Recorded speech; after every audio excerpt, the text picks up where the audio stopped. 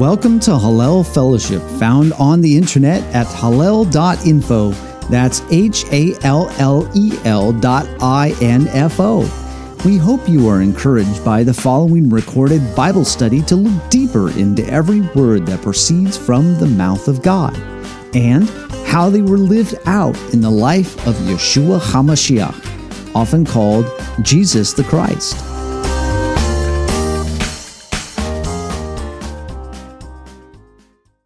The Torah section called Ve'etachanan, which means, and I pleaded, covers their Deuteronomy chapter 3, verse 23 through chapter 7, verse 11.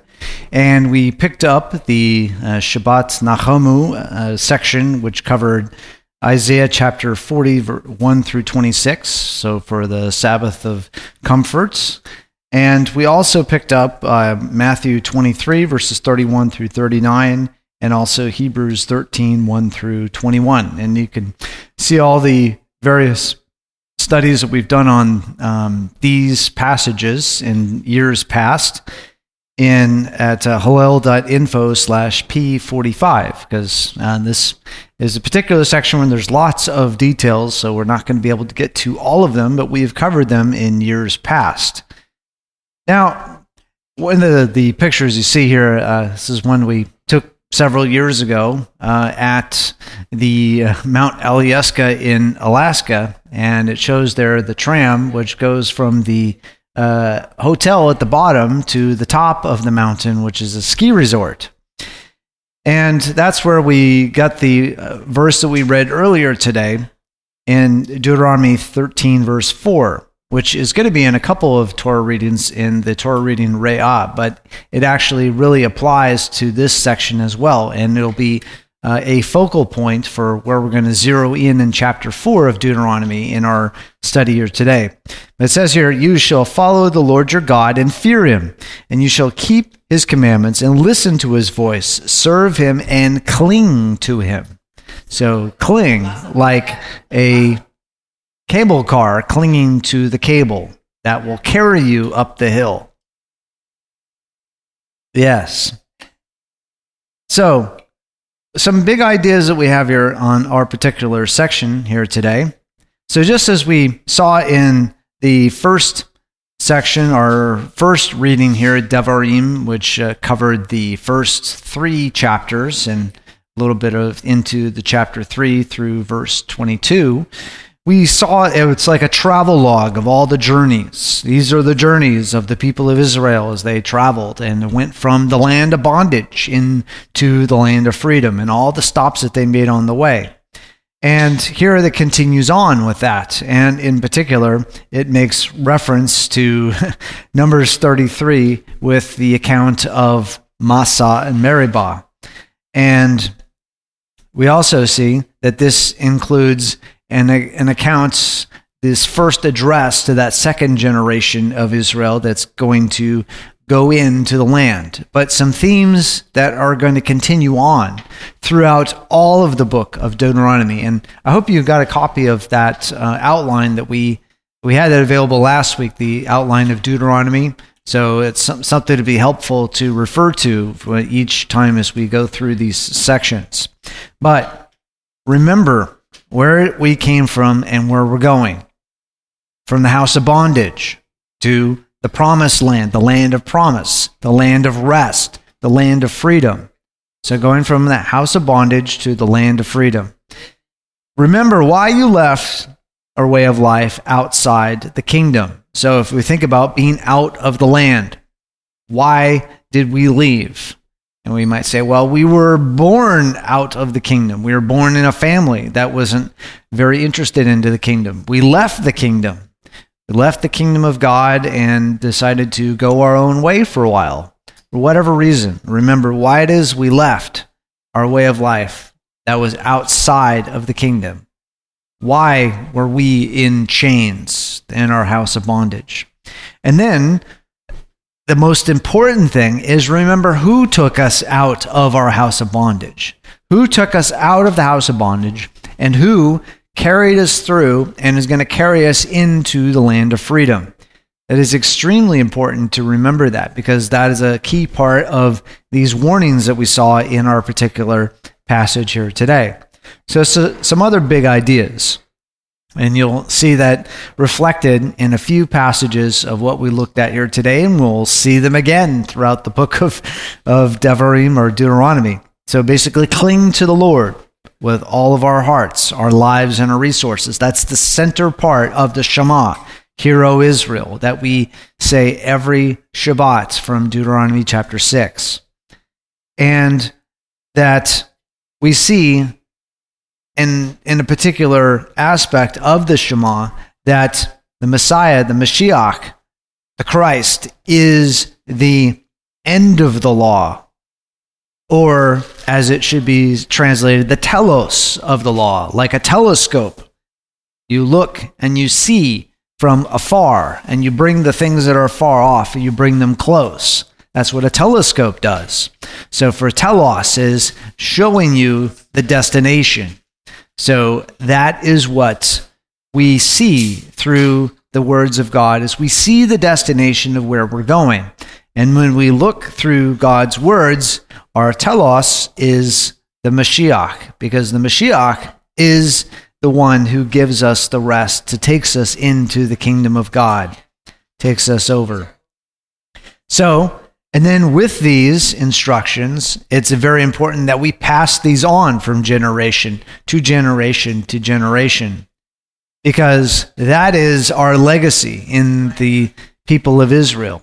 It's been handed to us, either from our parents or from friends or somebody around us, maybe somebody we didn't know who passed the legacy of Israel on to us, but also those who meticulously kept, guarded, safeguarded the words of God, so that we're not just victim to some guru coming along to tell us what they think God is like. And that will change from day to day or guru to guru. No, we have the direct testimony of who the creator of heaven and earth is like. And the direct testimony of why we should not want to stay in a house of bondage, why we want to leave, and why we want to go to the place, the land of rest. And thus, and as a part of this also, remember what it means to be a holy or a made separate people. Heaven makes us separate from the world, not because of how fantastic we are. That's one of the last things we saw in chapter 7 of Deuteronomy. And we remember what it means to be a holy, a set-apart people, and how that happens, and why it is happening. Why do we want to be set apart? Doesn't it be just better to be, quote, relevant and just wallow in everything of the world with everybody else? I mean, there's actually a subset heresy. It's come down to be known as Rasputinism, after the Rasputin character of Tsarist Russia, where that idea, and it came down into modern times with David Koresh of the Branch Davidians, where basically, no, Yeshua was not a good Messiah because he didn't wallow in the muck like everybody else did. We are a more perfect Messiah because we know the depths of depravity. We have gone to those depths, so we understand it better. So that is a heresy known as Rasputinism, or you could say Koreshism now, as that's come to be known. So, and then one of the things we're going to see through starting here in this particular Torah section and going through all the way up through chapter 26 is an explanation. We saw it in our first reading there in Devarim, and it said Moshe opened his mouth to expound upon, or to elucidate, or to explain the words of God, the commandments of God. So that is a part of what these great messages are, to explain the Ten Commandments and how these Ten Commandments are applied in everyday life. So those are some of the big ideas of where we're at. So just to hit a couple of highlights and where we're going with this. So in Deuteronomy chapter 4, listen to the statutes and judgments. be a witness in the world. Be a witness in the world because the world is watching. The world is watching.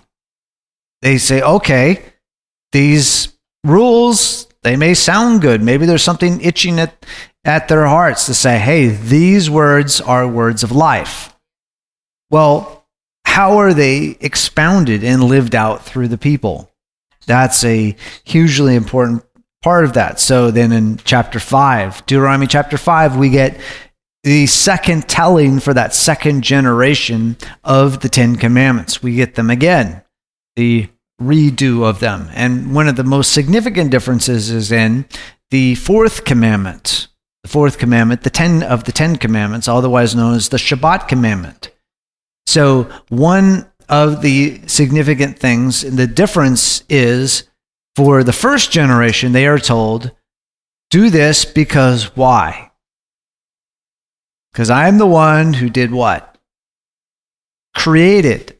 I am the creator. For in 6 days I created the heavens and the earth and all that is in them. So thus, because I created in 6 days and then rested on the seventh, so you work for 7 days, or 6 days, and then rest on the seventh. But for the second generation, what is it? Because I took you out of the land. I freed you. So thus you see, it is not only because he is the creator that you work and stop, work and rest, but because he is the redeemer, he is the freer, the liberator. So thus, that is another reason for the Shabbat, to remember who freed you from your land of bondage, who is going to bring you into the land of life, and who is sustaining you through your period in between. The in-between, your house of bondage and your land of freedom. Who is sustaining you throughout all that? And in chapter 6, we get the heart of the matter, the Shema, and that's what we talked about. Love the Lord your God with all of your heart. That means, your mind, your emotions, all of that. With all of your soul, your nefesh, your life, and all of your me'ed, or your strength. All of that combined is what it means to love the Lord. And as we saw, as we were prefaced to that in chapter 4 and chapter 5, it is you love the Lord your God with all your heart and your strength. You cling to him. That is a part of what that means. And we may think, lovey-dovey, just love, all lovey-dovey stuff. But what that means is to cling on to through the good, through the bad, through all of that. Yes, love is a verb indeed. And again, just like what we mentioned just here recently, that in Deuteronomy chapter 7, a very important message is that the Lord is choosing Israel, not because of how special and precious and just wonderful she is. So the Lord looked out into all the earth and said, wow, those people, they're the biggest people, they're the mightiest people, the richest people, and said, I'm going to pick them. No, that's a reminder that this was something that was based upon a promise. And as we roll the tape back, and it talks about this promise, the covenant, the contract that was done between heaven and earth and done with Abraham, with Yitzhak, with Yaakov, and especially because of that promise that he made a promise to Abraham and to Sarah at that time. Hey, I am going to give you a son. This great promise of all the world is going to come through you two. No, not through YouTube. There's a lot of terrible things that come through YouTube, but a lot of good things too. So yes, it needs a lot of discernment in there. But it's going to come through the two of them, through those two. And as it talks about in the book of Hebrews, it's like, hey, they were as good as dead because of how old they were. They were past the point of having children. And that they were said, you are going to have the promise that this blessing for all the world is going to come through the two of you. Yet, it didn't look like that was going to be able to happen.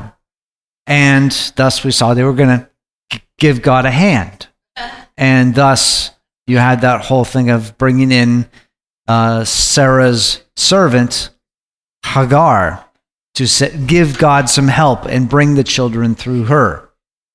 So, and thus you get the discussion in the book of Galatians. Hey, this was the work of the flesh, the work of people trying to do in their strength to make God's promise, his salvation happen through their strength. But no, it was going to come through. It was going to be the child of promise. Larry, you've got a question or a comment over there.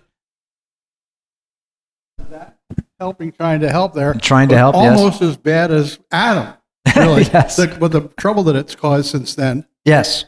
The whole world is divided amongst those two siblings, that's those two children of Abraham. Yes. Between two children of Abraham have caused that. Of course, what accounts Adam did for made it possible for that to happen. But the humans are tuned that way. So yeah, what I say? What Adam did made it so that we're tuned that way. But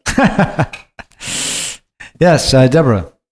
A lot of times we do things and we don't even know we've made a mistake until it's already been done. I mean, you can do like they did that. They didn't really. I don't think they they thought he said that. So maybe they must have been left to their own devices. But many times we do things and then thank God for these writings because the things that they did. And there's a scripture that says, these were for our admonishment. Yeah, these are for us because we're going to be held to a higher standard because they didn't have everything in a book and writing. So we have all that before our eyes. We read this, we know that, and we act like we know that, and we show up here. But one of our little rabbis, she teaches that the closer you get to God, the more we're accountable, and the more trouble we can be in, because we can't say, "Well, I didn't know."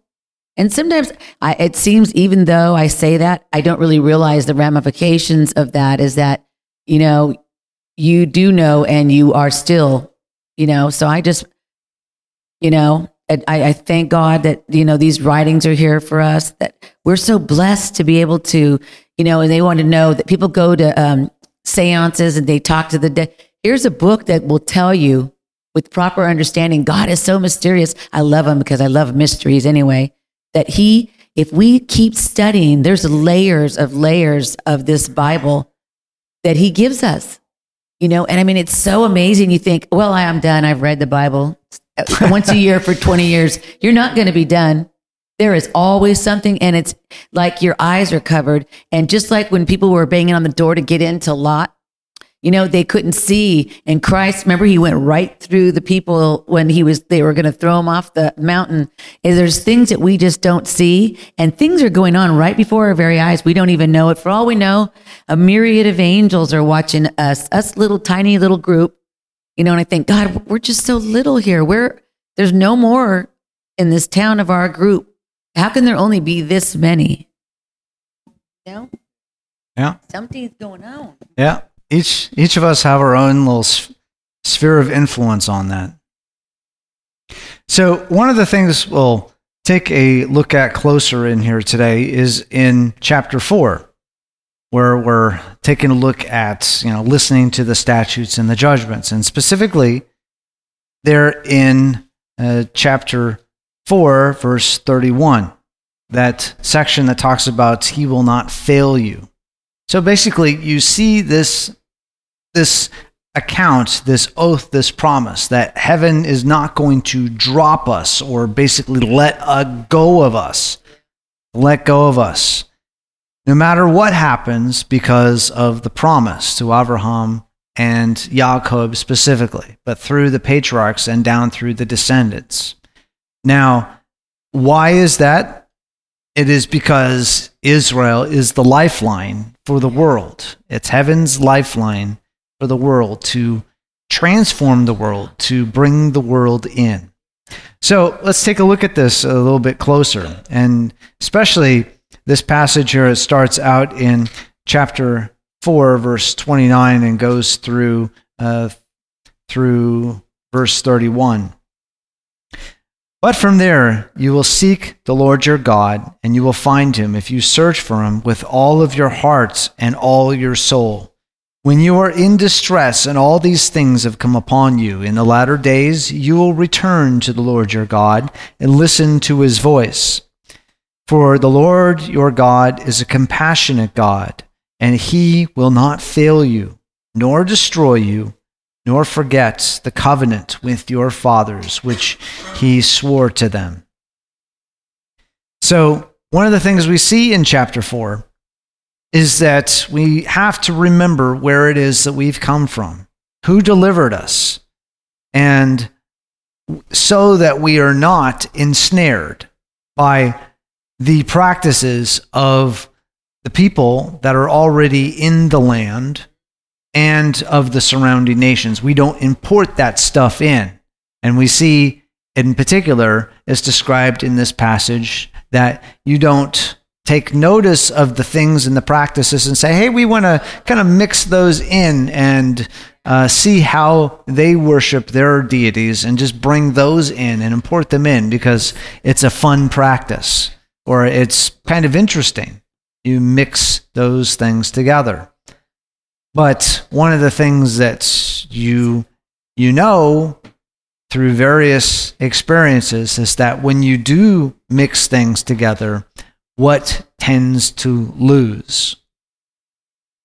You start to lose the Word of God in the process. So that's the instructions. Hey, be careful with your marriages together. You'll see the Apostle Paul later talking about being unequally yoked. You see that was an issue in Ezra and Nehemiah when they were reestablishing and bringing the remnant back again and just saying, hey, these marriages were not helpful, these mixed marriages of people who have a different ideology. You know, people focus on ethnicity today. Ethnicity doesn't mean bunk. It doesn't. Because you can have people have completely different ethnicities, and they will have more in common with people who have the same ideology, or you're thinking the same things, have the same thoughts, have the same values, beliefs.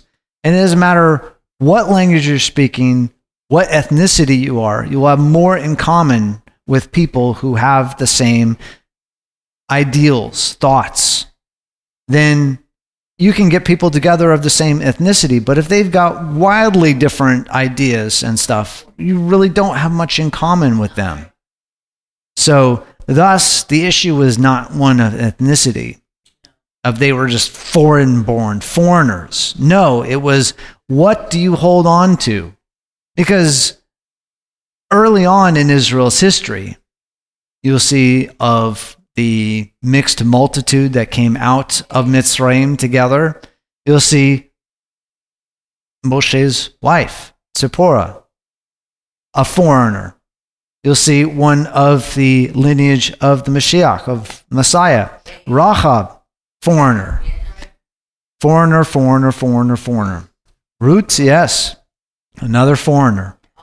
And there's argument out there that Caleb was a foreigner as well. So you'll see one of the two that were going to lead, that first generation that survived to lead in the second generation, one of them was a foreigner. It did not matter that he was a foreigner. Who did he cleave to? Who did he cling on to? And that was the God of Israel, the creator of heaven and earth. That is who he clinged on to. So it didn't matter what his background was. It mattered where his future was. And he saw that future in the kingdom of God. So that's, you see also in Deuteronomy chapter 4, that if Israel was going to get ensnared, she would be removed from the land. This wasn't just because of, as it reiterates there in chapter 7, because of how wonderful you are that you're being given the land. and, we willed it and it happened. No, it's that you didn't follow along with the will, the direction, the leading of the one who brought you into this land of rest. And thus, you are going to stay there and be this beacon for the entire world to say, hey, there is a different way to go in the world. You don't have to follow these practices, throwing your children into the fires of Molech. No, you don't have to do that. There is a far better way. The one who created the babies, that is the one that you need to follow. So, one of the things that would be warned for Israel, okay, if you do follow after the nations, they would be scattered just like the nations that they were dispossessing, that were in the land before. They would be scattered as well, but not forgotten like those nations before. Like, for example, in the passage that we read at the beginning of Deuteronomy, it lists all kinds of nations that were there before. We have no idea who these people are. Some of them have no record whatsoever, nothing we've ever dug up that had any sort of indication of who they are. So just to get modern scholars will say, well, it was a mythology. They never existed. No, they just disappeared without a trace. So the only knowledge that we have of them is what's written in the Bible. Similar to with the Sadducees. Sadducees, they existed, but you pretty much have no clue of what their teachings were other than what's in the Gospels and a passing reference in Josephus of who they were and what they believed. It was gone. They just disappeared. We know they existed, but who they were, what they believed, pretty much gone. So the one thing that was going to keep Israel from being forgotten when they forgot God, and then God scattered them into the nations around to basically as a discipline to say, hey, do you remember what it is that you had? The old saying, you don't know what you got till it's gone. Well, do you know what you had when you lost it? Or are you just being tossed back and forth out into the world, not knowing why anything is happening to you? No clue as to why things are happening. But you have the Word of God that is actually planted within them, planted from generation to generation. That is going to be that call that's going to come back. The Spirit of God is going to call to you to come back. So, what is it that is going to take root within you to restore this relationship that you have with the one who delivered you out? So continuing on with this and looking at here in Deuteronomy 4 verse 31, he will not fail you. Fail translated from Rapha. Now Rapha, yes, our healer. But another way that you could also, you could say this is one of those Hebrew homonyms. Homonyms are words that, are spelled exactly the same way, but they have different meanings here. And here's another one of Rapha with Resh, He, and He, where this one is used to talk about letting go, to sink down, to drop, to be disheartened. Another lexicon has it as abandon or desert or to forsake. And also it is used to talk about the Rephidim. We encountered Rephidim in a passing mention in our last Torah reading. They were one of the previous inhabitants of the east bank of the Ardennes River. They were there before. Who they were? I don't know. They're gone. But they're noted as, you could say, the fallen ones. And also, they talk about the people that go on before are talked also about as Rephidim, or the fallen ones, those that have just dropped out of existence. So that is the message to Israel. You are not going to drop out of existence. God is not going to let go of you. It may look like, and you may think that you've dropped out of existence, but not really. So one of the Lord's promise to Yaakov in that vision of the ladder that we saw back in Genesis, that this ladder between heaven and earth was about loyalty. And that was this promise, the promises that were going to be, there was going to be loyalty between heaven and earth through Abraham, to Yitzhak, to Yaakov, to his sons, to the whole world. This loyalty was going to come. And that loyalty through whatever he would face until, in this case, the promise that's being referred to in this particular passage is he would return, his descendants would return to the land. Now we know all the things that happened between this vision of the Jacob's ladder and when his descendants would be going back into the land. In fact, that's what we're reading about here today, is the descendants going back into the land again. And also, when you see that this is something that talks about times to come as well, that they would come back into the land. So in Genesis 28, verse 15, it says, "Behold, I am with you, and I will keep you wherever you go, and I will bring you back to this land. I will not leave you until I have done what I have promised you." So that again is our word Rapha, used again. I will not leave you, let you go. I will not leave you hanging, as they say. So that promise that this land would be given to the inhabitants and fulfilled, and a return to the land, multiple times. So moving on again, we see this particular promise is said another time, even in Moshe's address, one of his final addresses there in Deuteronomy 31, verse 6. That he reminds them that the Lord wouldn't let go of them. The second generation coming out, because his promise was he was going to take them from the land of bondage into the land of promise. And that land of promise was made to their ancestors, to Abraham, to Yitzhak, to Yaakov. And that promise would be fulfilled. And then that promise would be fulfilled again and again when, as we saw in Deuteronomy chapter 4, people forgot their healer, forgot the one who had a hold of them. They didn't cling to the Lord who brought them out and brought them in. So in Deuteronomy 31:6, "Be strong and courageous. Do not be afraid or tremble at them. For the Lord your God is the one who goes with you. He will not fail you or forsake you." So a warning to that second generation, don't be like the first generation, who, after they sent the spies into the land, they saw giants. They saw big walls.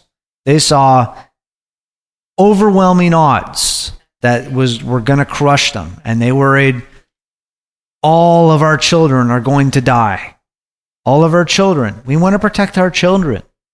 So we can't do this. It is just going to be a disaster. So to the second generation, hey, trust the one who brought you this far is going to take you then into the land.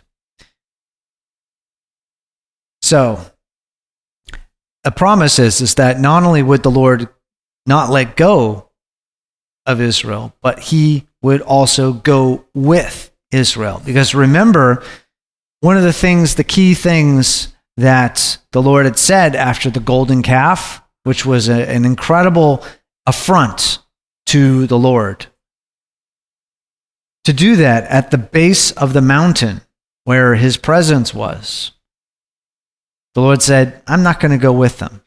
But Moshe interceded and said, if you won't go with us, then what? Blot me out of your book. Even though I had nothing to do with this, if you won't go with us, blot me out of your book. Just basically dump all your wrath on me, and I would take it. But he said, okay. The Lord said, I will go with you. And you move on and you take the tape of Israel and fast forward a little bit to the time of Yehoshua. Joshua chapter 1, verse 5, no man will be able to stand before you all the days of your life. Just as I have been with Moshe, I will be with you. I will not fail you or forsake you. So again, the words of, I will not let go of you. I will not drop you. I will not turn my back upon you, leave you hanging. Yes, Larry, do you have a comment or a question? Well, I was just thinking that it would have been pointless to go on anyway if he didn't go with them. They would never have, even though he didn't succeed, really, they would have still been even worse. Mm. They would have just completely disappeared like the other people you were talking about. Oh, yeah. Yep. Would have become a byword, as it says. Oh, Alex, go ahead, please. Yeah, can you hear me? I have my Yes. special earbuds on. Yes, go ahead. Wow, you sound very authoritative. Go ahead. Oh, these are Bose. You kidding? Oh, Anyway, wow. yeah, the whole disappearing thing. I mean, having read a lot about Phoenicians, we wouldn't know very much at all about that long and successful culture if it wasn't for the Greeks and the Romans. Apparently, Yes. They wrote everything on papyrus. They were busy making money. They didn't really build monuments. And again, the fascinating thing is that the Israelites who didn't build monuments and all are remembered. Only God could do something like that. They're remembered and Yeshua better than anybody. And it's a combination that keeps people or makes people remember you. I mean, these other tribes disappearing is nothing new. That's probably the rule, not the exception. Yeah, indeed. Well, one of the interesting things you might think of the Phoenicians, and we see in particular from the prophecy through Ezekiel, is that the Lord tired of them because of their self-sufficiency.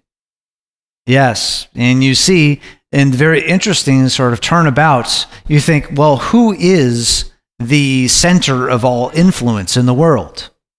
You would think Phoenicia. We hear about them. They were great traders, merchants. They would take stuff all over the Mediterranean. I mean, they were able to facilitate all kinds of movement of goods all over the place. But the point is that you see in the book of Ezekiel that Israel became a byword. They became just a client state of Phoenicia, of Tyre. So, thus, their distinctiveness, instead of Israel, yes, lost the flavor. Their salt lost its flavor. Instead of Israel being an influence on Tyre, no, Tyre influenced Israel and became just as corrupt as Phoenicia was. But unlike Phoenicia, which, as Alex was noting, became a byword except for other people mentioning it. No, Israel would be preserved even in exile, except you might recall when we always talk about the lost tribes, the northern tribes did largely go out and were not heard from again. You get little wisps of, throughout history, you say breadcrumbs of where it happened to them and their influence. And their influence did go out into the world. But for an entire society, entire culture, largely not known of where they went. And we just pray that eventually there would be the calling out. But that influence did go out into the world. So you might say perhaps some advanced we call it evangelism, or the evangelical approach of just getting the message out into the world so that there would be some knowledge of God out into the world. And perhaps then you had those that did realize why they were scattered into the world and did remember where they came from. Anne, you have a comment or a question over there. The Qumran cave. Yes, the Qumran caves, yes. Right, and the scrolls, I mean, without the Levites doing their job of making it into Yes. the Torah. Yeah, so you had some scribes that did preserve large sections, especially of the book of Isaiah. That was one that was almost entirely intact. That's quite a blessing there with that. So moving on a little bit further, passage we had looked at earlier in Hebrews chapter 13. And at the beginning part of it, in verse 1, it talks about may the love of the brethren. Now we even have a city in the United States, the birthplace of the United States. The birthplace of it. No, not Texas. Philadelphia, which the Greek word means the brotherly love. Philos, and where that comes from. Phileo. And that brotherly love is the encapsulation of the various things in this chapter. So, what are some of the things that are reminders in this particular chapter? To remember hospitality to strangers. And it gives a passage mention, you may be entertaining angels. Well, that's a good little reference back to Lot there. Because, one of the key things is about hospitality, but then also about corruption and about hatred of outsiders and cliquishness. There's all kinds of things wrong in Sodom and Gomorrah, or you could say the Sodom metropolitan area, which included all the cities of the plain that were taken up. Larry, I'm sorry, you have your hand up. Oh, you're just waving your hands around. Yes, Philadelphia. The Israelites, as far as being true to its name. City of brotherly love. Yes. Yeah, right. Yeah. Yes. Well, it's one of those things that you might say, yeah, not today. Not in modern times. Philadelphia has definitely gone from being the city of brotherly love. But you can say one of the aspects, yes. Yeah, but the originally founding of this country at least had some sort of allegiance to the Lord to varying degrees. Another thing in Romans chapter 13 is a reminder about prisoners and those who were ill-treated. So, brotherly love, okay, remember hospitality to strangers, because remember, you were strangers in a strange land, and the Lord picked you up and brought you into your own home. So then also, prisoners and those who are being ill-treated. Remember, Israel, you were prisoners in Egypt. You were ill-treated in Egypt. You were ill-treated in exile. Remember that when you have people around you who are prisoners and are ill-treated. What did you feel like when you were in that position? So thus, be heaven's hands and feet and help. And then also about guarding marriage. So you, Israel, had lapses with your fidelity to your husband, the Lord. So then, remember from that lesson. Remember the lesson of Israel. Be loyal in marriage, and that as a sign, it's kind of like in concentric circles from the home and the fidelity out. Be a witness within your home, within your family, between husband and wife.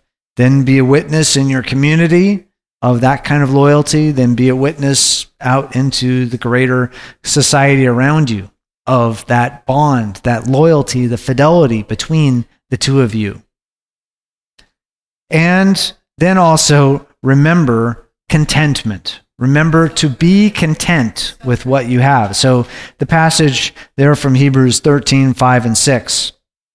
Make sure that your character is free from the love of money, being content with what you have. For he himself has said, I will never desert you, nor will I ever forsake you. So that we confidently say, the Lord is my helper. I will not be afraid. What will man do to me? So quotations there from Deuteronomy 4:31 and also in Psalm 118 verse 6, which Psalm 119 as you might recall, has lots of messianic prophecies within it. It's just rich with a foreshadowing of the mission of the Messiah, including the one we looked at today in Matthew 23 about, Baruch haba b'shem Adonai, blessed is he who comes in the name of the Lord. That is a key passage, that foretelling of the Messiah in that particular passage. So that thus when we look about this, I will never desert you, nor will I ever forsake you, that is a familial love, loyalty within a family, like within a marriage. So thus, when the Lord is saying, I will not forsake you, I will not drop you, I will not let you go. So thus, when you have this posture, however we have it, of praise and prayer, that we are reaching out to the Lord and remembering that he has been reaching out to us, to all humanity, through all kinds of ways down through time, through the patriarchs, through all these leaders, prophets that he's sent, and then especially through the Mashiach. So you see another example of this in John chapter 17, and this is part of that message, the final discourse that Yeshua is having with his students. And his prayer, in the midst of his having his prayer, that he's praying for believers, and now he's praying for his closest students. And this specifically is in verses 11 and 12. I am no longer in the world, and yet they themselves are in the world, and I come to you. Holy Father, keep them in your name, the name which you have given me, that they may be one even as we are. While I was with them, I was keeping them in your name, which you have given me, and I guarded them, and not one of them has perished, but the son of perdition, so that the scripture would be fulfilled. So we see this is really a continuation with what you see through the prophets, especially you see in prophet Jeremiah. It talks a lot about shepherds.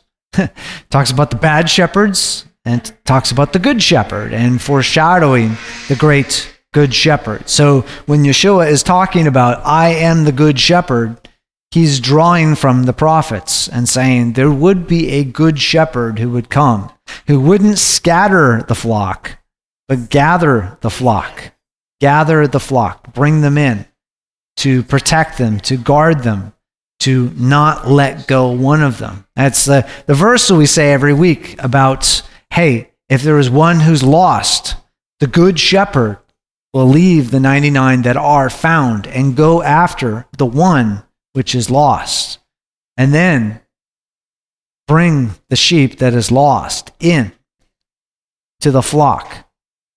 Because you see a similar thing as we're going through the letter to the Romans there in our Tuesday study.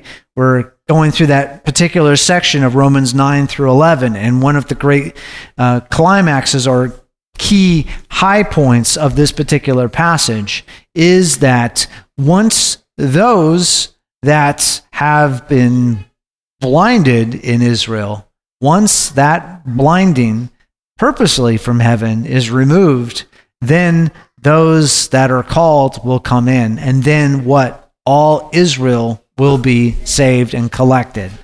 So thus, you see that promise of, I will not let you go. I will not drop you. I will not just all right, this is just too much work and just let you go. No. When heaven grabs hold, that hold is going to last and last and last. Not as fickle as we are. We get tired, we get bored, and just let it go. Too much trouble, too much inconvenience. No, that is especially not what you see. So one of the key things that we see related to this, and we go over this often when we get around to Hanukkah time, because remember again, the Hanukkah, or the festival of dedication, was another pinnacle moment where Israel was facing an existential crisis. At that point, you had this potentate, this Antiochus IV, that was dictating, we you're not going to practice. No Torah, no nothing related to the Torah, nothing. And if you do those practices, we'll execute you. So you see in the apocryphal books of the Maccabees, it records some of the horrendous things that were happening of persecution of those who did hold on to the words of God in the process. So that is the legacy of Hanukkah. So when you see this particular passage mentioned in John chapter 10 in the Gospels, and Yeshua is in the temple on the festival of dedication, this is in the back of everyone's minds. What was the crisis of that Hanukkah? But in that case, it was about roughly 150 years earlier. What was the issue?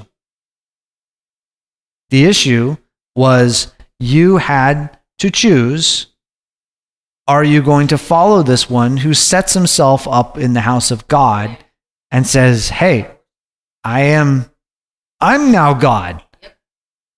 Takes away the sacrifice, puts a pig on the altar, brings in the trappings of various deities into the house of God. Says, well, whatever you worshiped before, that's now gone. This is your God. Now you are going to worship this. So thus, when you say to all of Israel, you think of Israel at that point, it was an existential crisis.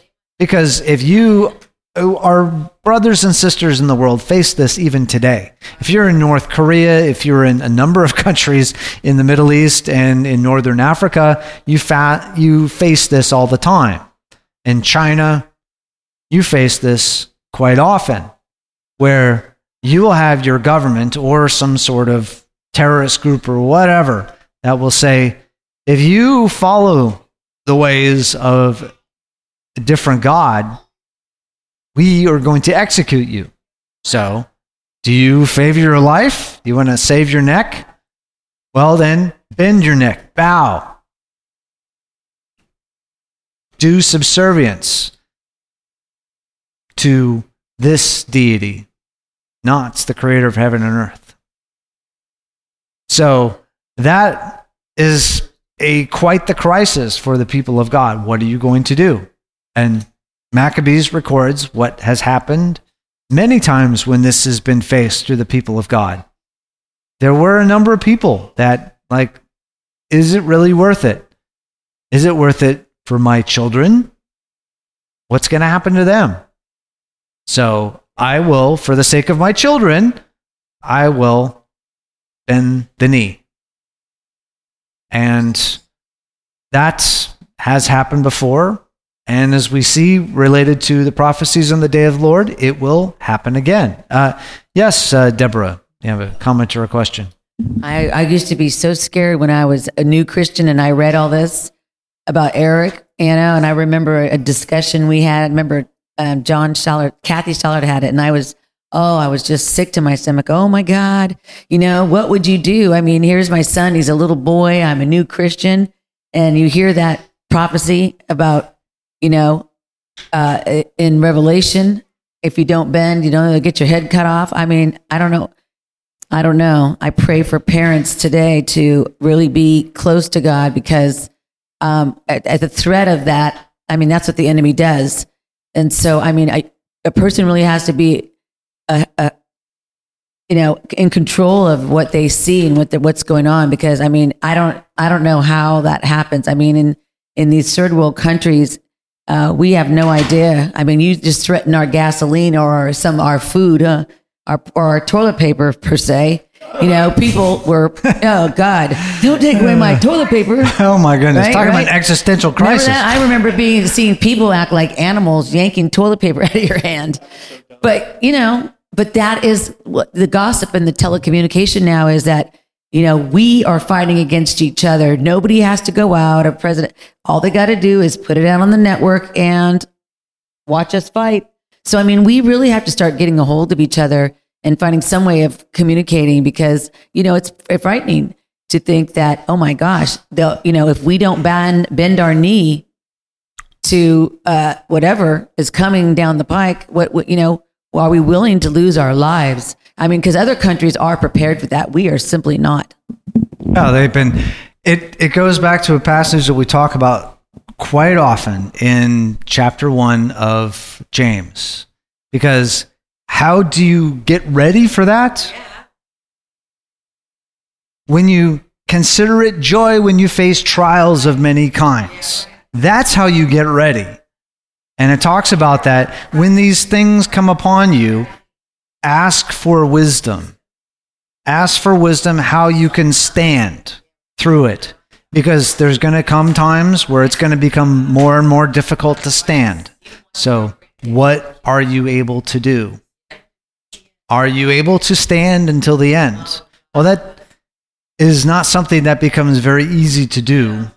No, you have to test it. You have to be strengthened. Heaven strengthens you throughout time on this.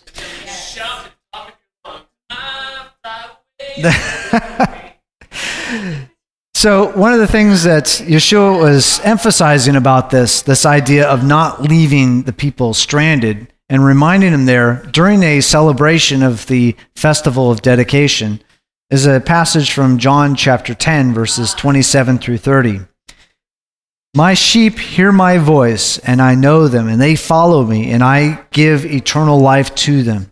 And they will never perish, and no one will snatch them out of my hand. There it is, a very similar language to what we were talking about there. No one is going to snatch them out of my hand. My Father who has given them to me is greater than all, and no one is able to snatch them out of the Father's hand. I and the Father are one. So thus, when you're talking about the Good Shepherd that is coming into the people of Israel, this is not something that the Good Shepherd is going to let people go, to just kind of drop out of either neglect or forgetting or just inconvenience.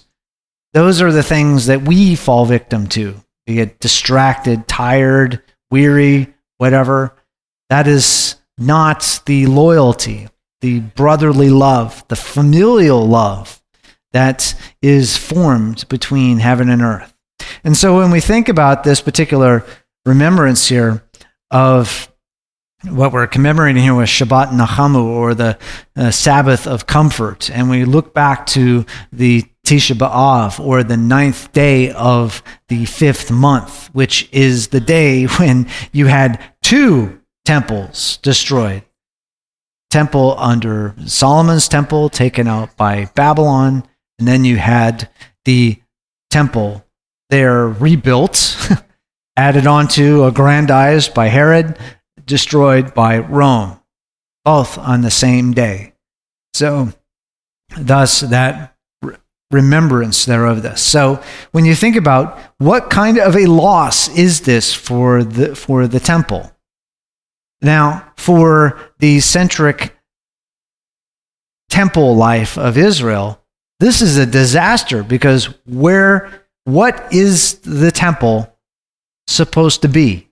It is called Makom, or the place. It is called Hamishkan, the dwelling.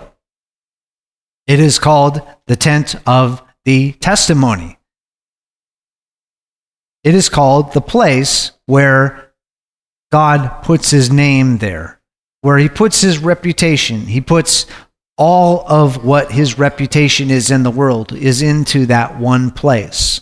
Not going to be anywhere, this and that and the other. He centralizes and says, this is where it is going to be. Now for those generations to see it up in flames, flattened, nothing left. Yes, just become a wasteland. What then would the people of God do? Because this is a focal point of a huge section of our Torah. Remember, we were going through the last several chapters of Exodus and then into Leviticus, talking about the building of it and this and that. And we were in Numbers, and it goes about the ordering of it. Everything is surrounded about this place, the place. That place, the Makom.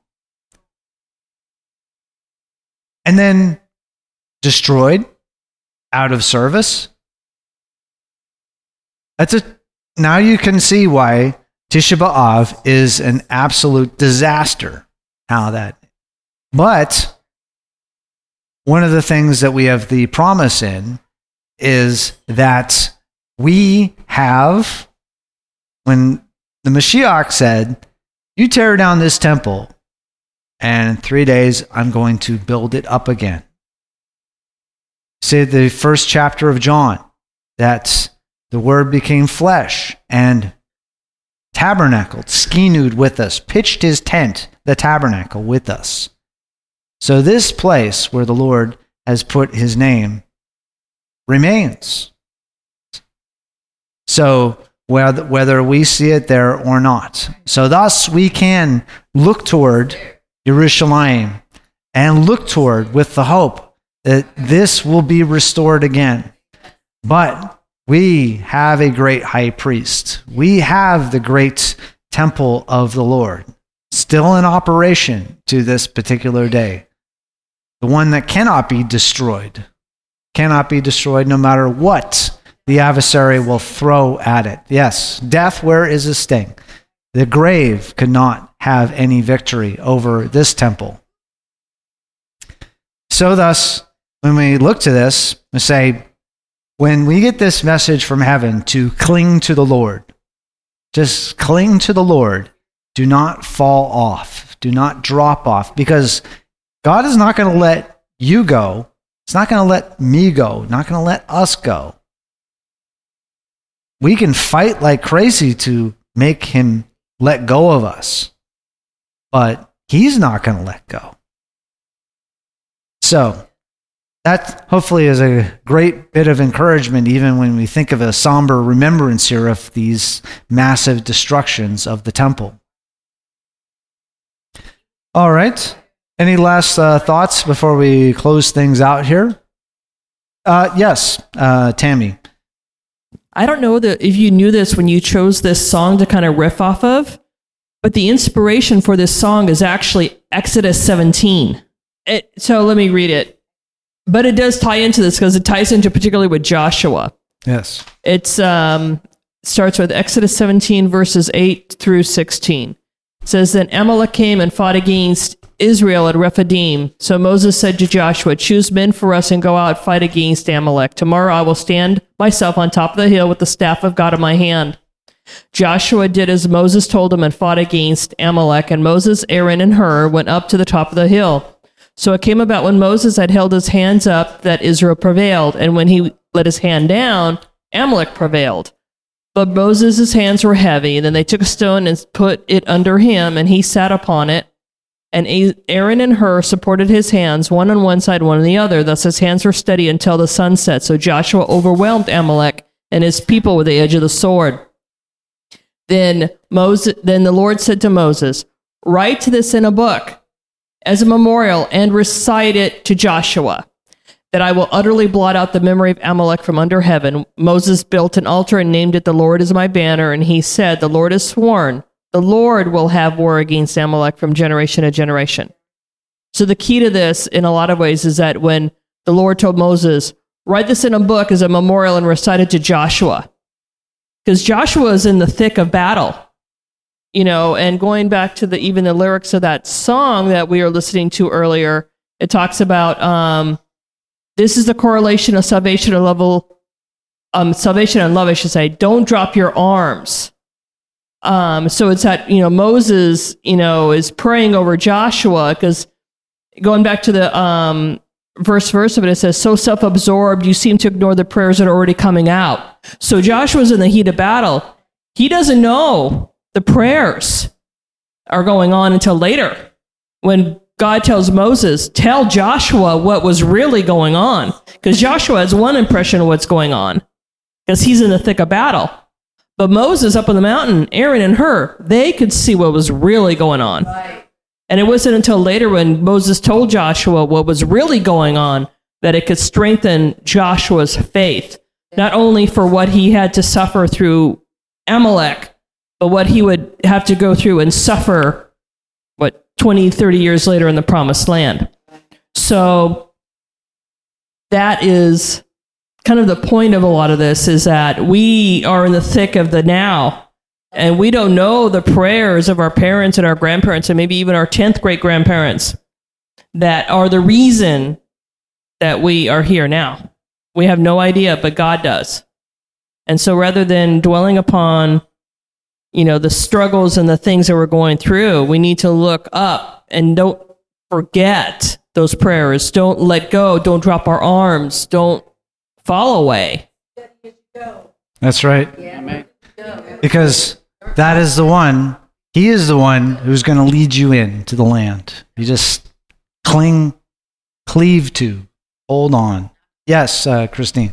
Thank you, Tammy, for saying that. Also, because the spirit of, who was it? The bad guy, Amalek. Yeah. So the spirit of Amalek, we are still fighting, right? There's Amaleks in every generation. And so, that was really good for Moses to say, for God to say to Moses, write this down for him. Yeah. Yeah. Really because, good. You think about, he could get wrapped up in thinking, I'm the one who did this. Right. But to remind him as he's going into the land, no, the Lord was the one who was fighting. So when he says, I am going to fight for you, so he can remember what the Lord did before.